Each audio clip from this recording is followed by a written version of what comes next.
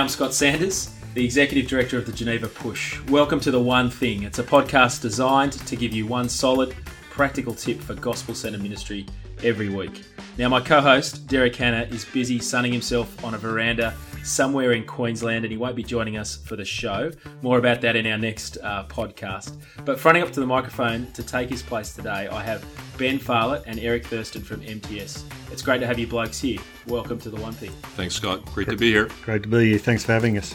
Now, we're in the heart of multicultural Sydney in Hurstville. Eric, you're not from around here, are you? I'm not, Scott.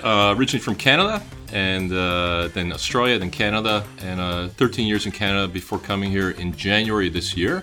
Did ministry in Canada, and now I'm working with MTS here in Australia. And everyone, for those listening, Ben's from the country, so we're going to go a little bit slower today. Thank you. Just for Ben. Now, more from these blokes later. The One Thing's brought to you with thanks to the Geneva Push, the Australian Church Planning Network. And you've pressed play on episode 9, The Apprentice Pipeline.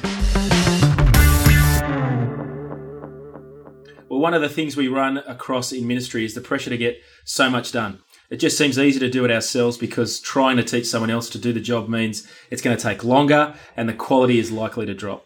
But if we take a step back and remind ourselves that we're trying to reach Australia with the gospel, it doesn't take too long to realise that it's a job that's just too big for even the most capable minister or person to do all on their own. So if we're going to make a dent in the challenging task of reaching Australia with the gospel, we need to become church leaders who aren't just thinking about doing ministry, but thinking about multiplying themselves. Now, this sort of delegation, empowerment, multiplication needs to be happening at every level of the church. But if we don't get this level right, the impact of the gospel through our ministry is going to be so much less than what it could be. So for the next 2 episodes, I'm really pleased to have both these blokes here with us on The One Thing. We're going to be thinking through the ins and outs of building a leadership pipeline through apprentices. We've got Ben Pfahlert and Eric Thurston from the Ministry Training Strategy. So Ben, you're the National Director of the Ministry Training Strategy. It's an organisation dedicated to recruiting and training gospel workers through ministry apprenticeships for the vital task of gospel ministry. And Eric, you're the Director of Training at MTS. You're clearly not from around here. You've got a great accent. And most recently, though, you were the Director of Training for the Artizzo Institute, which is the MTS equivalent in Canada, not America. That's right. Well, thanks again for being part of the show.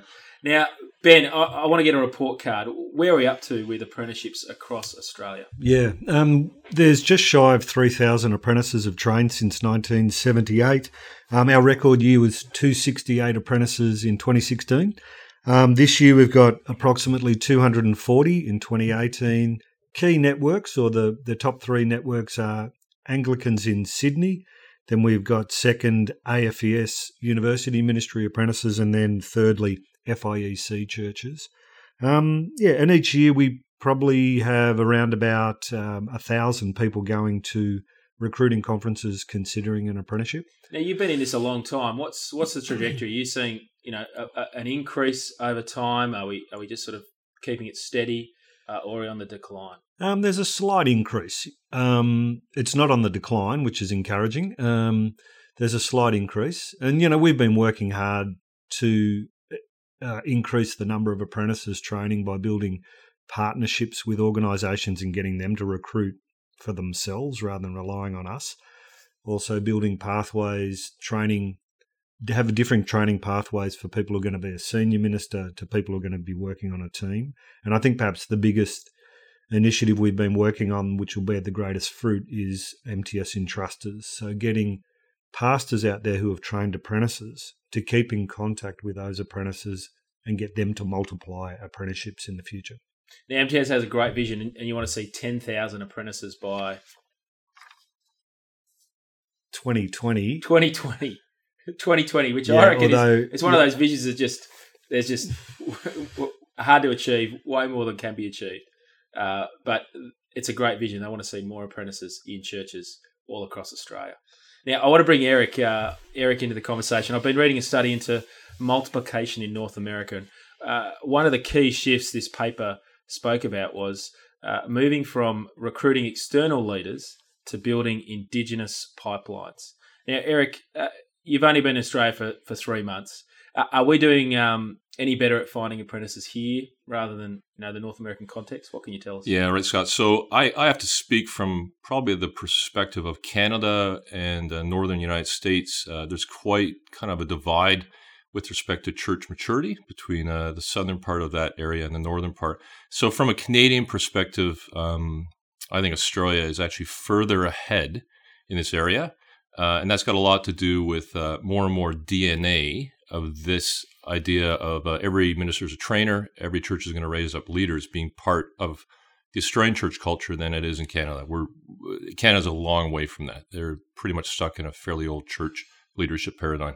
So you did ministry apprenticeship in Australia, yes, 15 years ago. Yep. So you knew that culture. You were able to yes. take that culture to Canada, but you sense that there is just a culture of raising up and equipping the next generation and just passing that baton on, so to speak.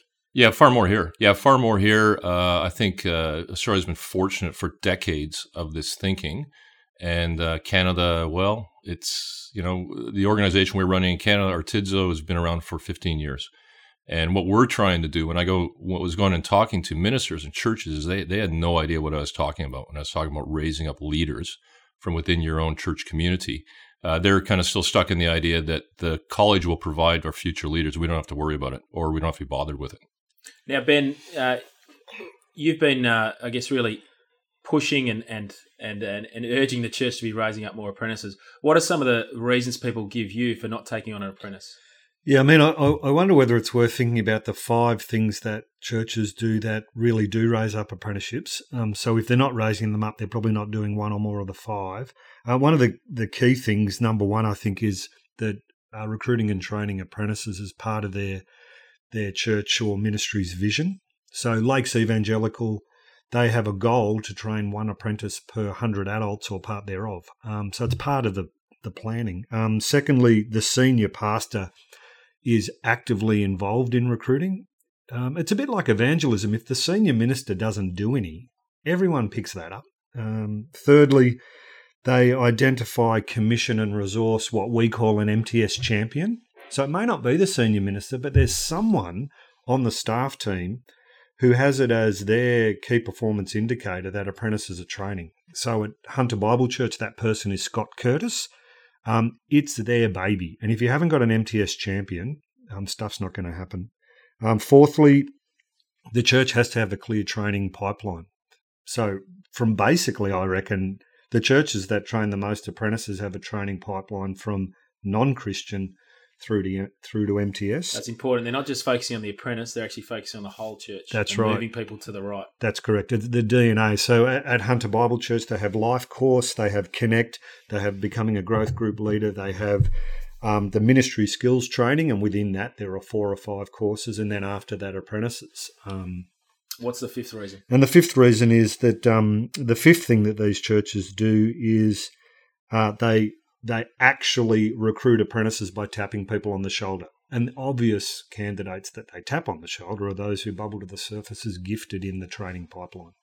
Now, we're gonna have more of that in a moment. I want to press into some of those church examples that you talked about. It was really good to hear, some churches that are doing it well. We're going to take a quick look at the one thing toolbox, and then we'll hear more from these guys in a moment. Well, if you're interested in thinking through ministry apprentices, then there are some really helpful tools for you to check out. My top 3 must-have resources are, it's a free book from Exponential. It's written by Todd Wilson. It's called Multiplying Leaders Beyond Addition. Part of that book, they've got a free multiplication assessment they can do. So jump on their website, take the 30-minute assessment and read the free book. Another great book to read is All for the Kingdom. Our own Benny Pfahlert, who's here now, wrote with Katie Omrod. A great book that you can put in the hands of a potential apprentice that will answer the questions they're asking about going into full-time gospel ministry. So All for the Kingdom, you can download that free. Again, another great ebook on the MTS website. The third one is Developing Your Leadership Pipeline. It's a really simple ebook written by the guys at Lifeway Leadership by Todd Adkins. We'll have a link in the show notes to all these resources, but also to this one. And in August, we're going to be having a tour with Todd Adkins and Daniel Lim, so you can actually hear from him personally. You can jump on the website, genevapush.com/events, Building Leaders, and check out that as well. Okay, well, back to the challenge of building a leadership pipeline through apprentices. Ben, you spoke about a number of churches. Could you just share one church that you think is actually doing it well? They've already built a good, solid training culture. Yeah, the Hunter Bible Church, I'd say, is a really good one. Yep. So what makes that such a special place for raising up apprentices? Yeah, I think they do all the 5 things I mentioned before. They really clearly have a pipeline. They really clearly communicate that. So every single member of the congregation is aware of what the next step will be for someone. So if you're a growth group leader and you meet someone at church who's been coming for a little while, you'll ask them the question, have you done the life course? And they'll say, no, I haven't. Oh, you should do the life course, and they'll be aware of when it's on. Everyone's clear on the pipeline and where people are in the pipeline and where they should be next. So there's an understanding of the next step. And that's really helpful. What if I can bring Eric in? What do you think, Eric, is the first step in building a training culture in your local church? I think the first step, certainly what I saw in Canada, is you need a mindset change that has to start with the senior minister and the senior leaders of the church, whether they're professional or they're lay leaders. And they have to be committed to the idea that one of the main things our church is going to do is train people. And one of the outcomes of that is that you're going to be training MTS people and lay people. So you need a mindset change. You have to move from thinking an intern is cheap labor and is hard work to actually understanding it's a great privilege to be able to train young people or older people in ministry and to raise up the next generation of leaders. That's a great privilege we have. It's not actually a burden, right? Besides being a biblical mandate. So we're talking about a mind change, right? A mindset change in the church. It's I think about that analogy used in the trellis and the vine when you speak. It's going from being a Formula One driver where you do all the ministry and the congregation pumps up your tyres and fills your tank with fuel and you race off out of the pits to being a captain coach. That's a really big mind shift. Most of us don't want to admit we're the Formula One driver. So you mentioned the 5 things, and before, if any one of those is missing, it really puts a detriment on the training culture in the church. You've mentioned the senior leader. What's the another MTS champion? Yeah, I think the MTS champion is the number one, because if their key performance indicator, forgive the business language, is apprentices trained, and it's not happening, then they will build the things required to make it happen, and you just can't actually raise them up without a pipeline. So then the champion will build the pipeline that sends them out the other end. But I think we would both agree, Ben, that unless your senior leaders on board, it's just going to be hard yakka to actually to get this up and running. Now we want to see not just one apprentice being trained in the church. We want to see training hospitals. I think that sort of language of being a place where we're raising up loads of apprentices is there.